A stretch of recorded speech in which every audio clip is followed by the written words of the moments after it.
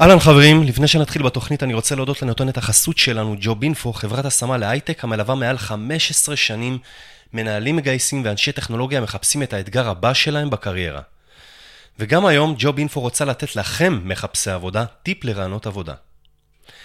כשאתם מגיעים לרעיון במקום עבודה חדש, שימו לב לזמן ההגעה. מראיינים הם עובדים שמתמודדים עם לוחות זמנים. אם תנחתו על המראיין בשעה מוקדמת, סביר שתמצאו אותו בעיצומו של ראיון אחר, ארוחת צהריים או שיחת טלפון. פגיעה בתוכניות של המראיין עלולה להלחיץ אותו וליצור הלך רוח שלילי כלפיכם. אם הקדמתם לראיון ביותר מ10 דקות, המתינו בחוץ. ולא מיותר לציין, אל תאחרו. ואם משום מה זה קורה, התקשרו להודיע. עוד דבר חשוב שכדאי לשים לב אליו במהלך הרעיון, זה לא לחצות את הקווים. היו נעימים אך קורקטיים.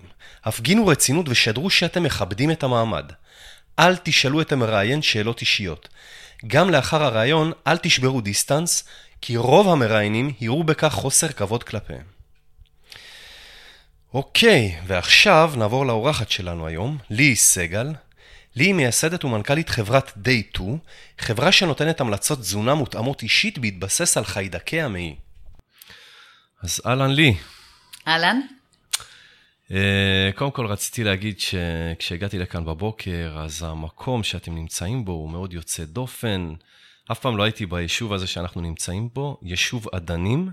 יש סיבה מיוחדת שבחרתם את המקום הזה דווקא? דבר ראשון, בוקר טוב, אני מסכימה שזה באמת מקום מאוד מיוחד. זה כן. רק למאזינים שלא רואים. פסטורלי. זה פשוט, זה יישוב שצמוד להוד השרון, מושב. אנחנו נמצאים בתוך מבנה שאנחנו סוחרים אותו, באווירה מאוד פסטורלית. והסיבה הייתה שאני באמת מאמינה שיש איזושהי תקופה בחיי סטארט-אפ בהתחלה, שאפשר להימנע מלהיכנס מחויטים לתוך מעלית ולעלות לקומה שביעית. וזה עושה משהו במיינדסט של האנשים שבאים לפה. טוב, אז בואי נדבר קצת עלייך.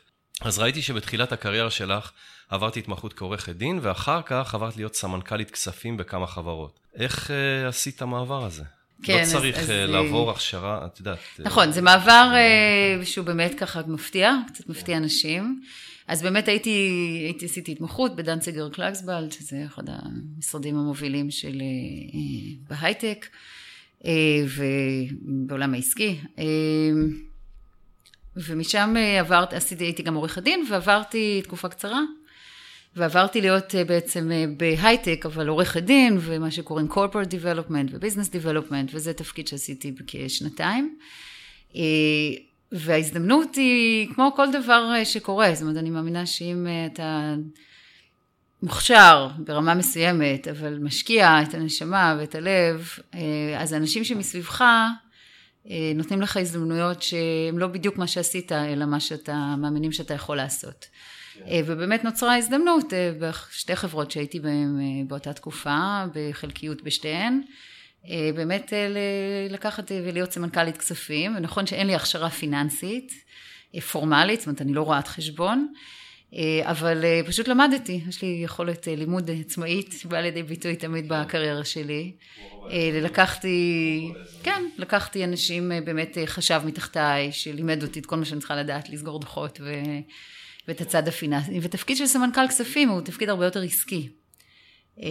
ופחות הדיווח הכספי, דיווח כספי עושה חשב. סמנכ"ל כספים באמת מסתכל על החברה ברמה העסקית מלמעלה, ולכן זה היה מין תהליך טבעי. ובאמת זה התפקיד שעשיתי כמה שנים טובות בכל מיני חברות, כולל ציבורית אחת שנסחרת בארצות הברית. אז את אומרת שהיית בפוזיציה שהיא מאוד עסקית, פחות מתעסקת בחישובים, זאת אומרת יש חשב שעושה את העבודה הזאת במקומך, והיית בכמה חברות כאלה, יש איזה משהו מהפוזיציה שהיית בחברות האלה שלמדת משהו שלקחת איתך בהמשך הדרך לחברה שהקמת אחר כך, שתכף אנחנו נדבר עליה, על Day2? כן, בהחלט. תראה, הייתי בעצם מעורבת בהקמה ובגדילה של הרבה חברות, כמספר 2, לא כמספר 1 עד היום. החברות האלה באמת היו בכל מיני סדרי גודל, הגיעו למחירות של עשרות מיליונים, חלקן נמכרו לחברות אמריקאיות, באמת עברתי את כל הקשת. כן, במקרה אני גם מכיר את דיבי מושן. דיבי מושן, אז בכלל... כשהייתי ב-IBM, אז הייתי מנהל פיתוח עסקי, שגם בחלק מהזמן קידמתי את השיתוף פעולה איתם, אז אני מכיר את החברה. יפה. כן. אז באמת... וסייסנס שהיא חברה מצוינת. וסייסנס שהיא חברה מצוינת.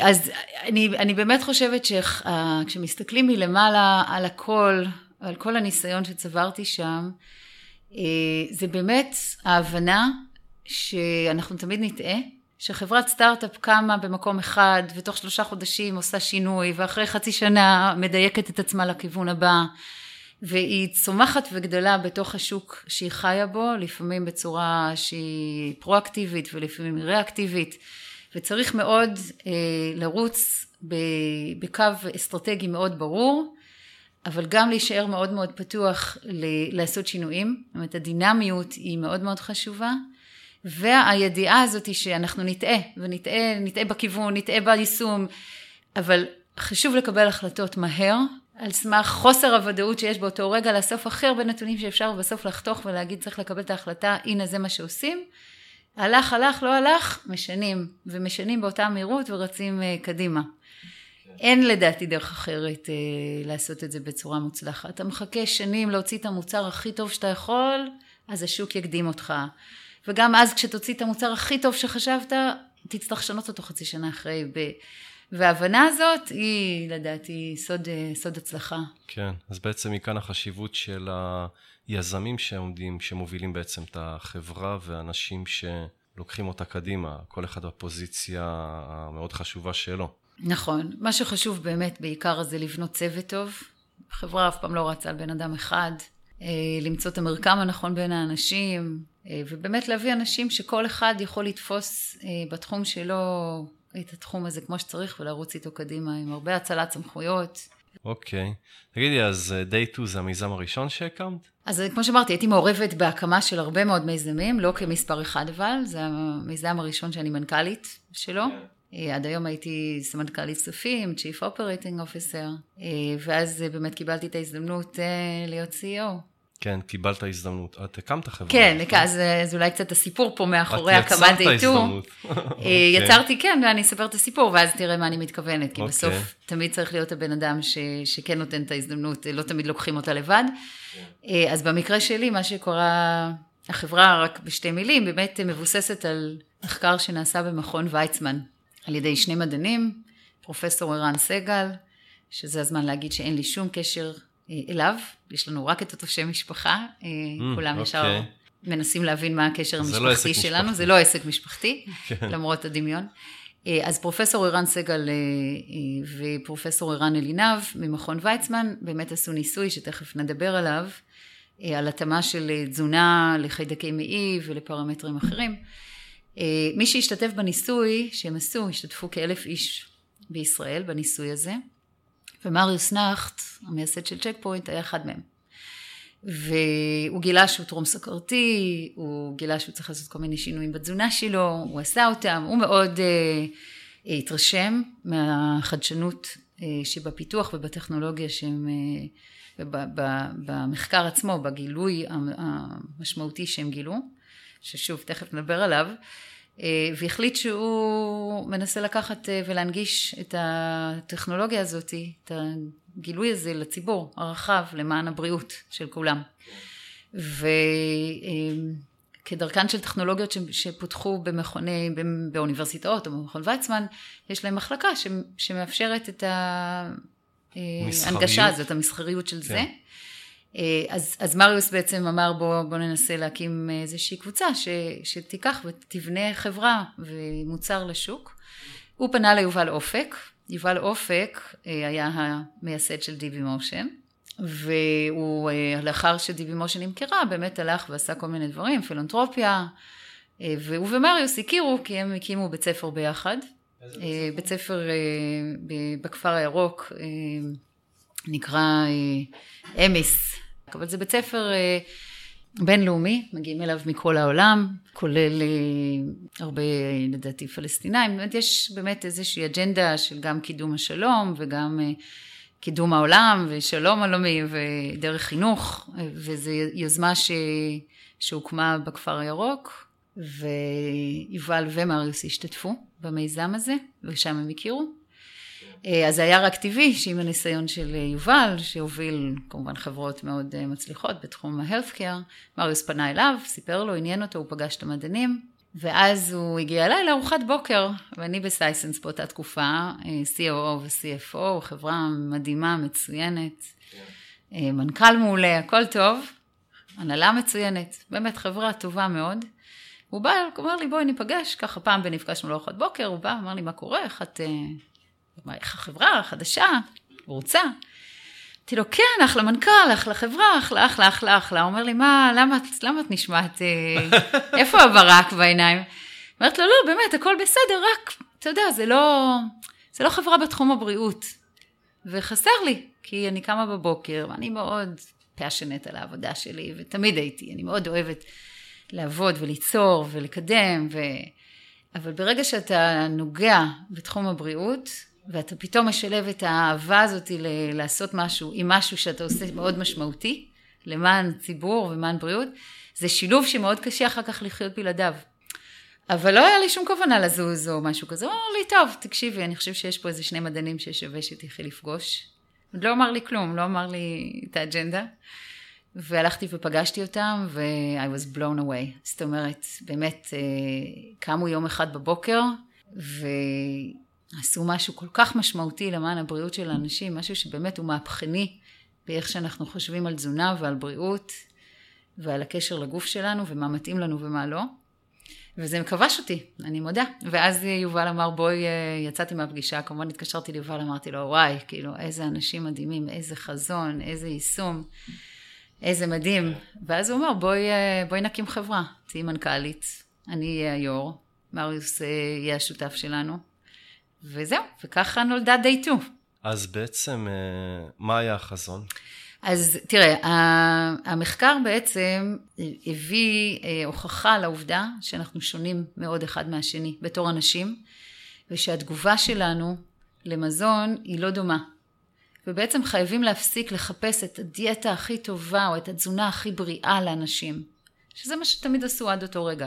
למצוא האם היא דלת פחמימות, מרובת פחמימות, פלאו, ים תיכונית. יש אנשים שממש ממש ממש אוהבים להתעסק עם זה כל הזמן. כן, כי תראה, זה חשוב להתעסק עם זה, כי האנשים בעולם נהיים יותר חולים, יותר שמנים, הרבה יותר, אתה יודע, התקפי לב, סוכרת זה מגפה שהוכרזה כמגפה עולמית, המחלה הזאת. כן. כי אנשים באמת... וזה התחיל מהבעיה הזאת של לפתור את הבעיה, זה התחיל מהנקודה הזאת של לפתור את הבעיית סוכרת? זה התחיל קודם כל לנסות ולהבין מה מתאים. זאת אומרת, הם באמת ניסו להסתכל על אנשים בצורה אינדיבידואלית, ולראות האם באמת הסיבה שכל הדיאטות האלה נכשלות, זה בגלל שהן לא מתאימות לכל בן אדם. והדבר הראשון שהם עשו בצורה מהפכנית מאוד, שעד אותו רגע כל התזונה, כל המחקרים על תזונה, הסתכלו על מדד של משקל. אתה עושה דיאטה, אתה משווה לדיאטה אחרת, ואתה אומר, מה התוצאה שתגיד אם זה הצליח או לא הצליח? משקל, או מדדים בדם של התקפי לב, כן, סיכון להתקף לב, כל זה. הם בעצם באו ואמרו, בוא נסתכל על מדד אחר, בוא נבחר מדד של סוכר בדם, אחרי ארוחה. שעד אותו זמן, אף אחד לא יסתכל על זה. למה? למה זה חשוב להסתכל על סוכר בדם אחרי ארוחה? כי כשאנחנו אוכלים, הגוף שלנו מפרק את הסוכר, את האוכל לסוכר. הסוכר בדם עולה, שזה מצב לא תקין. הוא עולה? כן, תמיד, אחרי ארוחה, אוכל מתפרק. כי אני תמיד מרגיש אחרי ארוחה שאני צריך משהו. רגע, אני אגיד לך למה, אבל זה בדיוק הבעיה. מיד אחרי ארוחה, בשעה, שעתיים אחרי ארוחה, הסוכר בדם עולה.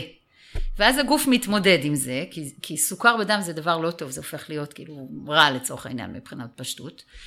אז הגוף מסלק את הסוכר מהדם, איך הוא עושה את זה? הוא מפריש אינסולין.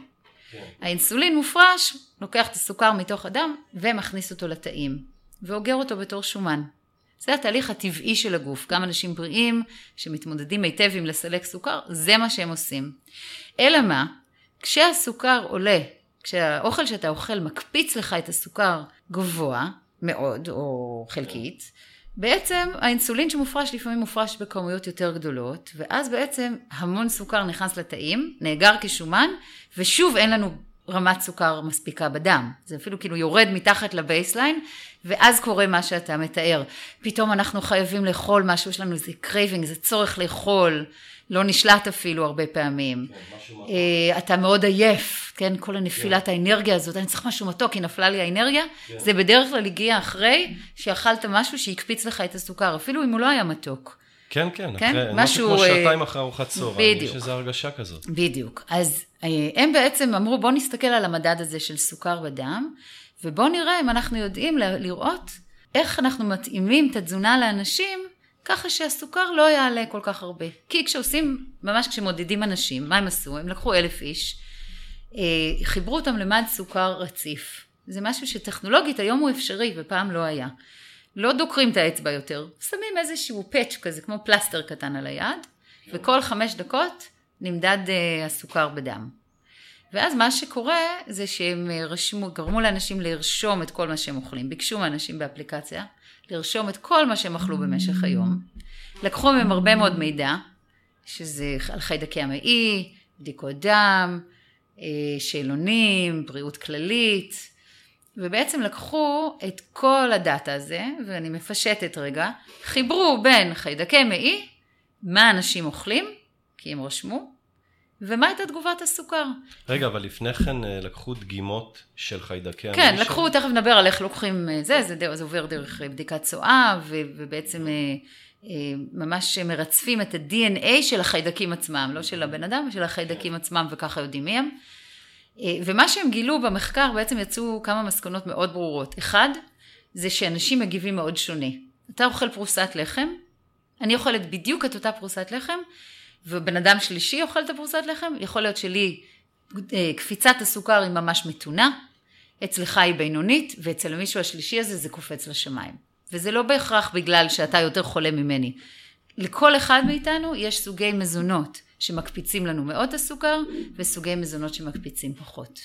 וזה בעצם מה שאנחנו מנסים לעשות. אנחנו מנסים לגרום לאנשים לבחור מזונות, שהסוכר בדם שלהם יישאר, יעלה קצת, אבל הכי פחות שאפשר.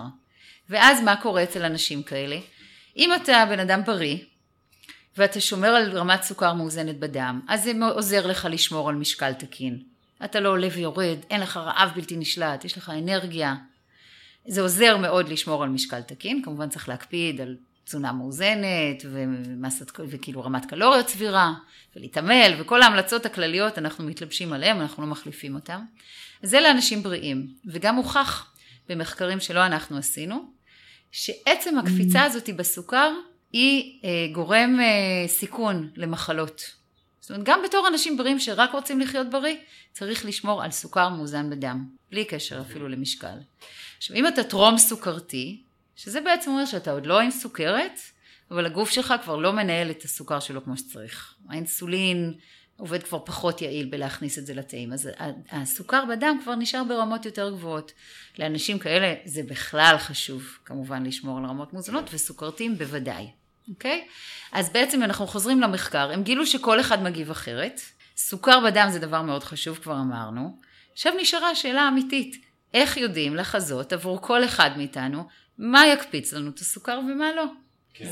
שזה כבר, אתה יודע, זה לא חוכמה להגיד, כולנו שונים, ראינו הבדלים, שאלה איך עושים את זה.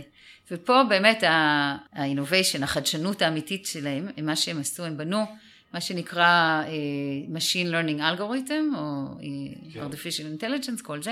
הם בעצם לקחו את הדאטה מאוד גדול שהם יצרו, את הביג דאטה, שנובע מזה שהם לקחו המון בדיקות של חיידקי מעי.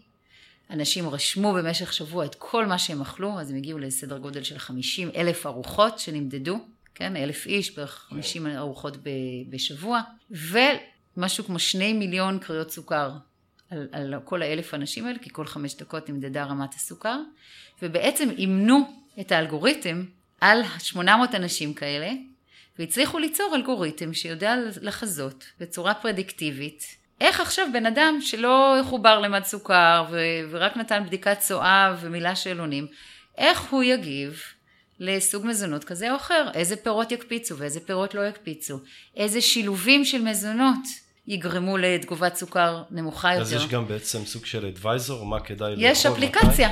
זאת אומרת, מה קורה היום ברמת המוצר? כן, זה היה המחקר, הם בדקו אותו. הם בנו את האלגוריתם, ראו שהם הגיעו לחיזוי מאוד מאוד טוב. מה זה אומר? הם לקחו 100 אנשים שלא אימנו עליהם באלגוריתם את האלגוריתם, 100 אנשים ולצורך הפשטות שאלו את האלגוריתם. אלגוריתם יקר, איך הם יגיבו לבננה? והאלגוריתם מחשב ונותן את הצפי שלו לעליית הסוכר אחרי הבננה, ואז משווים למציאות, כי הם באמת אכלו בננה ונמדדו במציאות. ואז הם ראו שהם פשוט הגיעו לחיזוי מאוד מאוד טוב. אז הם הבינו שברמת האלגוריתם הם עשו את זה. ואז הם אמרו, בוא נראה באמת איך זה משפיע על אנשים אמיתיים. לקחו קבוצה נוספת של 26 איש, וממש בנו לה תוכנית אכילה. כאילו נתנו להם, אמרו להם מה לאכול. דיאטה טובה, דיאטה רעה, דיאטה שמקפיצה מאוד את הסוכר, ודיאטה שמאזנת להם את הסוכר.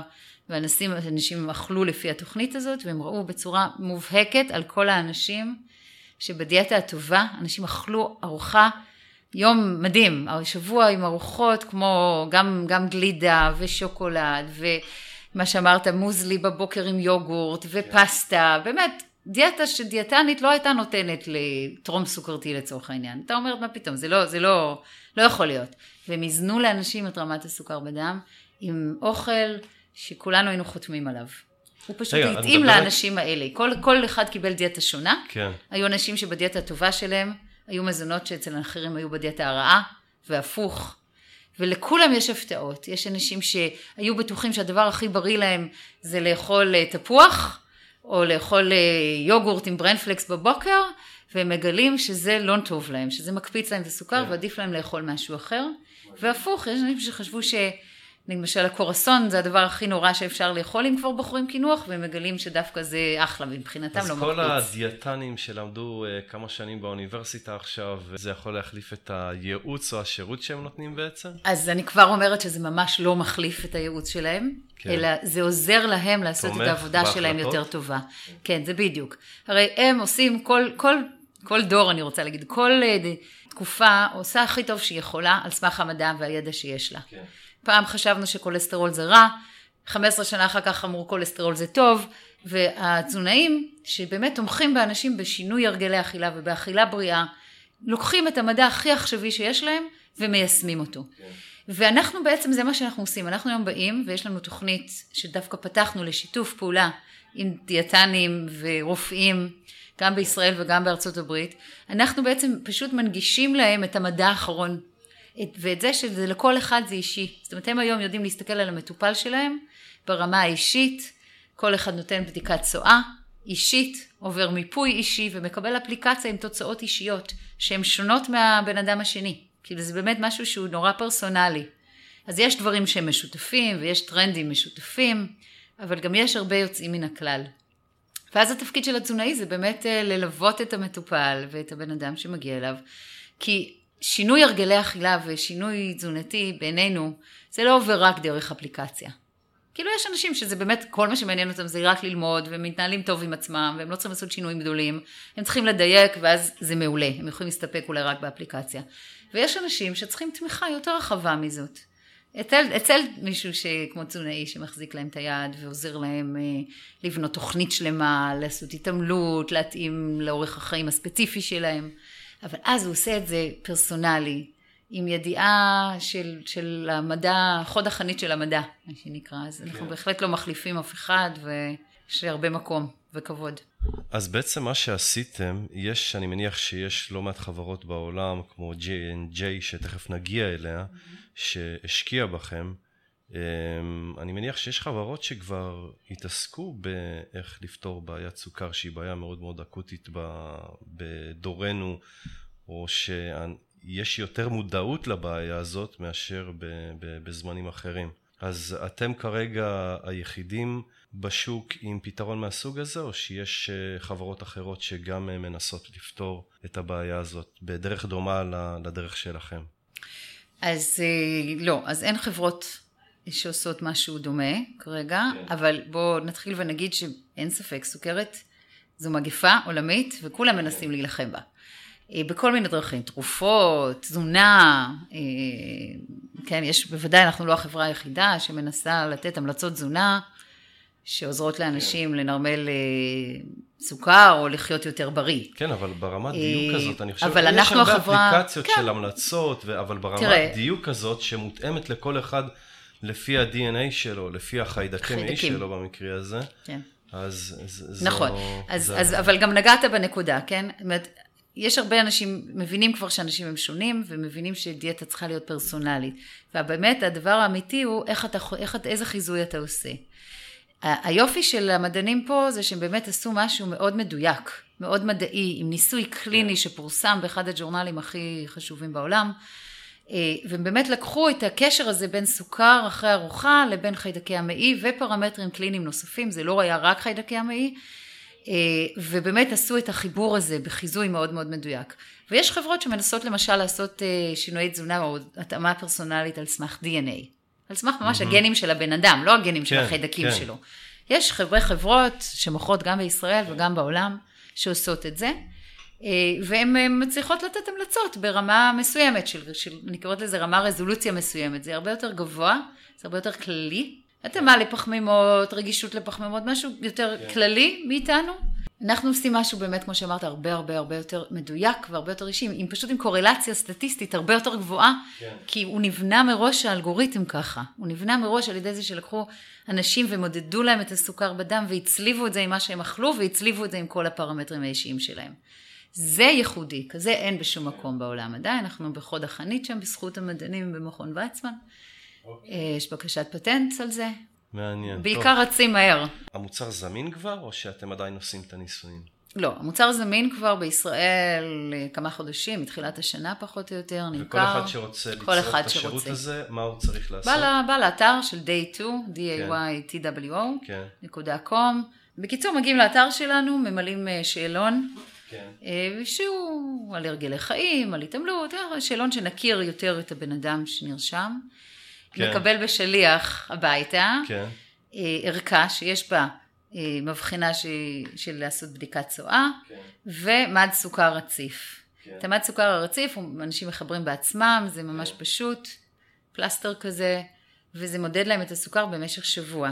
שבוע עד שבועיים, לפי איך שהם רוצים, מקבלים גם אפליקציה לרשום מה שאוכלים באותו שבוע, וזה בעצם מה שכל אחד צריך לעשות. אחרי שבוע, כשגומרים את זה, בא שליח, אוסף את הכל מהבית, מביא את זה אלינו, אנחנו לוקחים את בדיקת הצואה ומפיקים DNA של החיידקים. זה הדרך שבה אנחנו מגלים מהם. ממש מרצפים במעבדה מאוד משוכללת שהקמנו את ה-DNA הזה. ואז יודעים מי החיידקים. בכל המידע הזה משתמשים באלגוריתם שלנו. יש לנו מנוע שיודע לחזות ובונה אפליקציה אישית לכל אחד. ואז אתה מקבל הודעה שלך תוריד באפסטור את האפליקציה עם הסיסמה והמשתמש, ואתה מקבל אפליקציה שנותנת לך את ההמלצות שלך. אוקיי, ומה העלות של דבר כזה? 1,950 שקלים בישראל. אוקיי, יפה. אז השאלה הבאה, למה אתם לא עושים את זה דרך קופות החולים כדי להוזיל, ושבעצם קופות החולים אמורות לדאוג לבריאות שלנו, וזה משהו שיכול להועיל מאוד לבריאות של אנשים.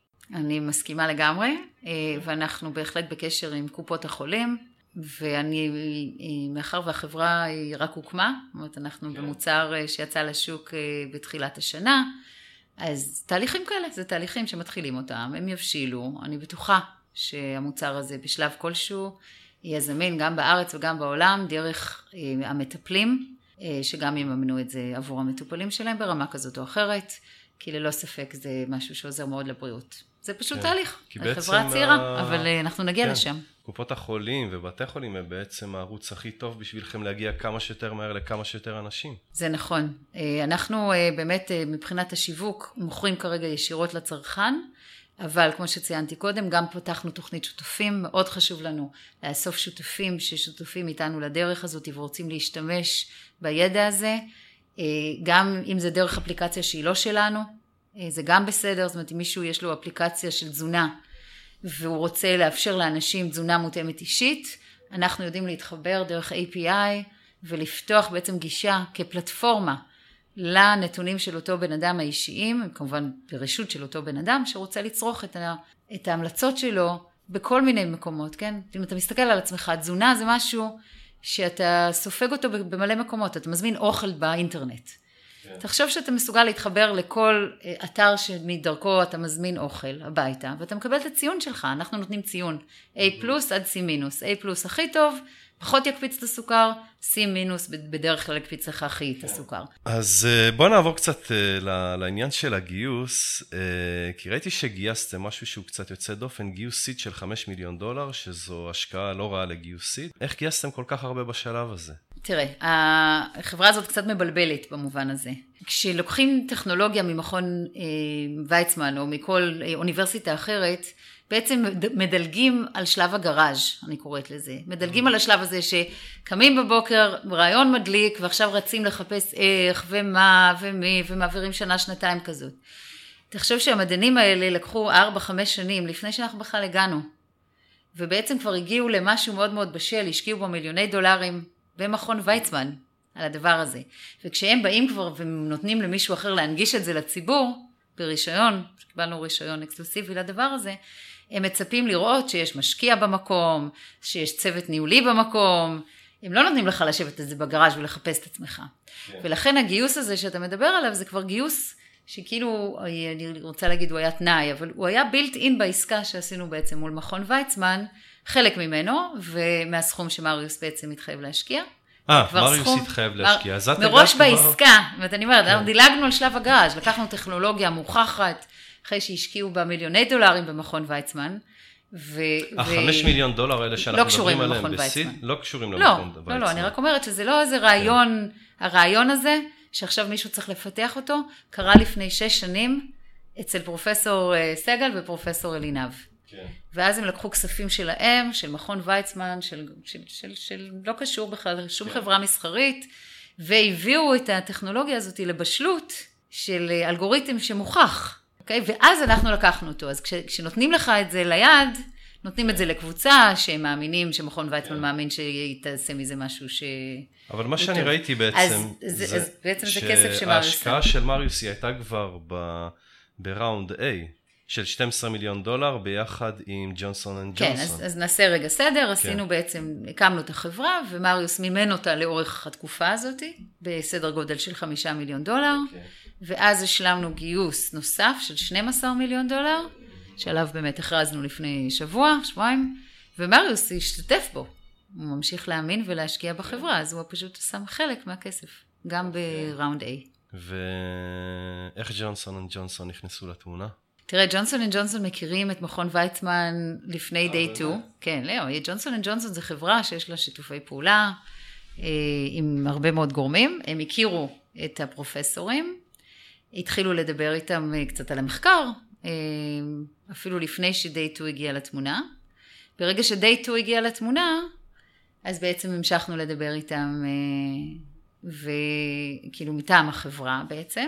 וזה באמת ככה קפץ מדרגה, כשאני פגשתי בבוסטון, נתתי הרצאה בכנס מייקרוביום, בפני ככה קהל של PhDs וזה, בעצם על תזונה מותאמת אישית שמבוססת על חיידקי המעי, ואחד האנשים שהיה שם היה, וגם הרצה כמובן באותו כנס, היה מי שמנהל זה נקרא מייקרוביום אינסטיטוט בתוך J&J, והוא בעצם הוביל בצד של האסטרטגי את ההשקעה מטעם J&J, ושם בעצם הוא גם שמע אותי מרצה, גם כבר נפגשנו בעבר, אבל זה ככה הייתה פעם אחת, הלכנו ככה והתיישבנו בארוחת ערב, ובעצם אמרנו, אוקיי, איך עושים איך מבשילים את השיתוף פעולה הזה למשהו אמיתי. במקביל עבדנו בארץ מול הקבוצה של זאב זהבי, שמנהל את הגוף השקעות של J&J, ובעצם בסופו של דבר זה הבשיל לשיתוף פעולה גם מחקרי, בראש ובראשונה מחקרי. ביחד אנחנו מממנים 2 מחקרי המשך מאוד מאוד חשובים על סוכרת הריון ועל פרה-סוכרתיים. זה המקום להגיד שאם יש טרום סוכרתיים שרוצים להשתתף בניסוי במכון ויצמן, בלי קשר לפתרון שאנחנו מוכרים, הם יכולים מוזמנים באמת ללכת להשתתף בניסוי ולקבל ככה משהו מאוד מאוד ייחודי. לפעמים דרך מחקרים אפשר לקבל פתרונות שמאוד ייחודיים. אנחנו גם ברמה של day 2 נותנים את הפתרון הזה, ואנחנו מעדיפים שאנשים ייגשו למחקר, ולעודד את המחקר בראש ובראשונה, לא את המחירות, אלא את המחקר, זה יותר חשוב. אז זה ג'ונסון אנד ג'ונסון. אנחנו באמת בשלב המחקרי עושים מחקר ביחד, וגם משקיעו בחברה ברמה של בעלי מניות. אז דיברת בעצם על סבב גיוס A של $12 מיליון, בהובלה של מריוס נכט וג'ונסון אנד ג'ונסון. איך אתם הולכים ליישם הלכה למעשה את האסטרטגיה הזאת שלכם כדי לפתור את הבעיה הזאת לאוכלוסיות האלה? כן, אז אנחנו, כמו שאמרת, באמת עושים מחקרי המשך, אבל אנחנו גם כבר עכשיו, הרי מוכרים פתרון שהוא כבר מוכח מדעית גם כן, עם הקליניקל טריאל שכבר נעשה, אז גם יש לנו מחקר עם מאיו קליניק בארצות הברית, אגב, לא אמרנו את זה, אבל אנחנו במקביל גם עושים מחקר עם אחד מגופי המאיו קליניק, זה הגוף, המדיקל סנטר הכי טוב בארצות הברית, וברמה העולמית, ממש מגיעים אליו מכל העולם לטיפולים, ואנחנו עושים איתם ניסוי מאוד דומה למה שנעשה בישראל. המטרה שלנו היא באמת להעמיק את הדאטאבייס שלנו, לכמה שיותר לאסוף יותר דאטה, ככה נוכל גם לעבוד טוב על האלגוריתם שיש לנו היום, וגם למצוא דברים נוספים שקשורים לחיידקי מעי, דיברנו ככה קודם, לפני שהתחלנו פה על רגישויות למזון, יש הרבה מאוד דברים בחיידקי המעי שכרגע אנחנו לא נותנים להם פתרון, אבל בהחלט בעתיד אנחנו חוקרים ונביא פתרונות נוספים. אנחנו רוצים להשתמש בכסף הזה כמובן ללכת ולפרוץ ככה ברמה השיווקית, גם להשיק את ארצות הברית, בדיוק השקנו את המוצר גם שם, לפתח את זה יותר ברמה השיווקית והעסקית, אבל גם אנחנו צריכים באמת להעמיק את מחלקת המחקר שלנו פה בחברה. יש לנו אנשי אלגוריתמיקה, אנשים שעושים ריסרצ' ובאמת עובדים על המשין לרנינג אלגוריתם הזה בשביל גם למצוא תובנות נוספות מתוך הדאטה, שבאמת יש לנו דאטה סט מאוד מאוד גדול היום, גם להעמיק את המוצר הקיים, אז אנחנו בהחלט נשתמש בזה גם בשביל גדילה של הצוות פה, של ה-R&D. אוקיי. אז תיארת בעצם את כל מה שאתם עושים היום ואת השיתופי פעולה שאתם עושים, הגופים שאתם עובדים איתם. נשמע ככה שהכל עובר די חלק, אני בטוח שלא. את יכולה להגיד מה האתגר או האתגרים הכי גדולים שאתם מתמודדים איתם היום? נכון שאנחנו מתבססים גם על בדיקת צואה ו-DNA סיקוונסינג של חיידקי המעי. זאת אומרת, בסוף יש מעבדה שממש צריך להעביר את כל בדיקת צואה כזאת, את האפיון, כל בן אדם, אנחנו מסתכלים על הגוף שלו, ולכן זה הרבה יותר מחובר מדעית. לא יכולה לשים אפליקציה מדהימה באפסטור ושיהיה לי 1,000,000 דאונלודס למחרת. אני צריכה בסוף לקחת 1,000,000 דגימות ולהריץ אותם במעבדה. כן. אז זה ללא ספק אחד האתגרים, זה גם איך אנחנו גדלים בסקייל, איך אנחנו מצליחים לקפוץ ממצב שאנחנו עושים אלפי אנשים, למצב שאנחנו עושים מאות אלפי אנשים, למיליוני אנשים שבסוף כל אחד מהם עובר בדיקת צואה. אגב, התשובה לזה זה שכרגע הקמנו את זה בבית, אבל יש בהחלט שיתופי פעולה גם בצד הזה שאפשר לעשות עם גורמים שזה מה שהם עושים. הם עושים סיקוונסינג והם יודעים לעשות את זה טוב, ובהחלט יכול להיות שנעשה שיתופי פעולה בשביל שהסקייל... באמת, אז אתם עושים את זה היום... אנחנו עושים את זה היום פנימית, הקמנו מעבדה בשיתוף עם מכון ויצמן, הקמנו מעבדה שהיא כאילו שלנו, במימוננו, אבל בשביל שאנחנו נגיע לרמה שאנחנו עושים מיליוני אנשים בעולם, אז כמובן זה יעבור דרך שיתופי פעולה גם על הצד הזה. שוב, יש לנו פתרון, אנחנו עובדים עליו, אבל זה אחד האתגרים. אתגר שני... לא נראה לי אתגר כזה גדול. לא אתגר כזה גדול. אני רק אומרת, לפעמים אני אומרת לך חברת תוכנה, אז כולם חושבים, יאללה, שימי באפסטור משהו, ומיליון יחידות ירדו, אם זה כל כך טוב. זה משהו שגדל אחרת. אבל אני רוצה להגיד שהאתגר האמיתי שאנחנו עובדים עליו, זה איך אנחנו באמת מתרגמים מדע שהוא מאוד ברור, והוא מאוד באמת משהו שהוא מבוסס מדעית של איך הגוף שלנו מתנהג, איך אנחנו מתרגמים את זה למשהו שאנשים יכולים לצרוך בצורה קלה, אוקיי? ואני אתן לך רגע דוגמה, הכל בסוף זה שילובים. אם אני שותה כוס יין וקופץ לי הסוכר למשהו מסוים, ונגיד זה רע לי, הרבה פעמים בעזרת שילובים של הכוס יין הזאת עם שילוב של מזון כזה או אחר, אני יכולה לשפר לזה את תגובת הסוכר. ככה הגוף שלנו מגיב, הוא מגיב לארוחה. אני אוכלת פסטה עם רוטב שמנת או פסטה עם קציצות, ציונים אחרים מבחינת רמת סוכר. עכשיו, את כל זה צריך איכשהו להסביר לאנשים, צריך לאפשר להם איזשהו כלי נוח דרך האפליקציה, לעבוד נכון עם מה שהם הולכים לאכול, עם מה הם רוצים לאכול, עם מה הם אוהבים. כן. זאת אומרת, יש פה הרבה user experience ברמה אפליקטיבית, ולכן זה ממש אתגר של חברת תוכנה רגילה. כן. אבל בסוף, איך שמשלבים את זה, זה מה שחשוב, וזה גם מה שאנחנו מנסים לעשות בצורה פשוטה. ואנחנו משתפרים, מוצאים עוד ורסיה ועוד ורסיה, מקשיבים ללקוחות שלנו. מעניין. מקבלים את הפידבק.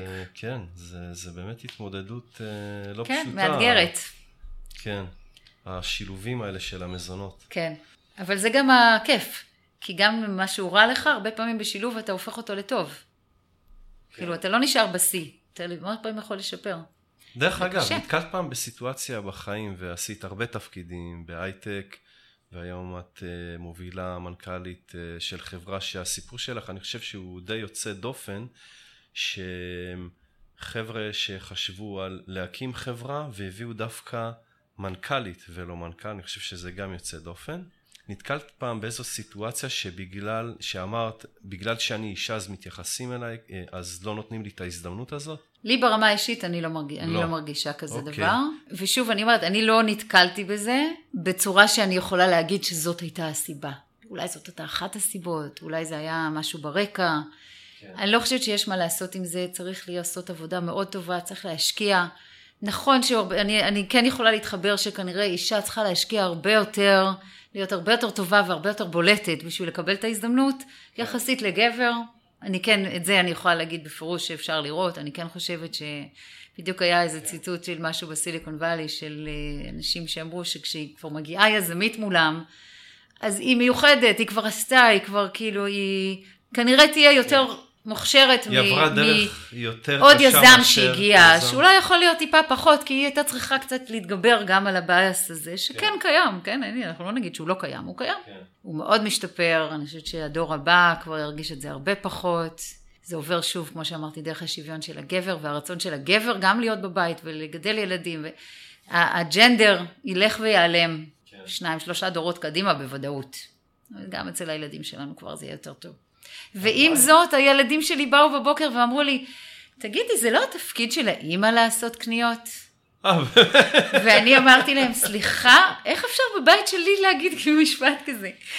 אוקיי, לי, כאן אנחנו מסיימים. אני רוצה להודות לך שפינית את הזמן כדי לשתף אותנו במיזם הבאמת מדהים, גם מציל חיים. לגמרי מציל חיים. עשוי להציל חיים. עשוי להציל חיים. אולי כשתתקדמו יותר עם המוצר שלכם. וגם לאחל לכם המון המון בהצלחה בהמשך הדרך. תודה רבה, ותודה רבה על ההזדמנות ועל העניין. בכיף. אוקיי, זה הכל חברים. תודה רבה לאורחת שלנו, ליהיא סגל, ולכם שהזנתם לנו. אתם מוזמנים להירשם לפודקאסט באתר שלנו, יזם.co.il, ולקבל עדכונים על פרקים חדשים באימייל. אתם גם יכולים להירשם לפודקאסט באייטיונס, אם יש לכם אייפון, או בסטיצ'ר, אם יש לכם אנדרואיד. אם האזנתם לפרק שאהבתם, שתפו אותו עם אחרים, כדי שגם הם יוכלו ליהנות ממנו, או הגיבו עליו בפוסט שבעמוד הפייסבוק שלנו, יזמות עולמות. אז זהו, שיהיה לכם המשך שבוע נפלא ולהשתמע בפרק הבא.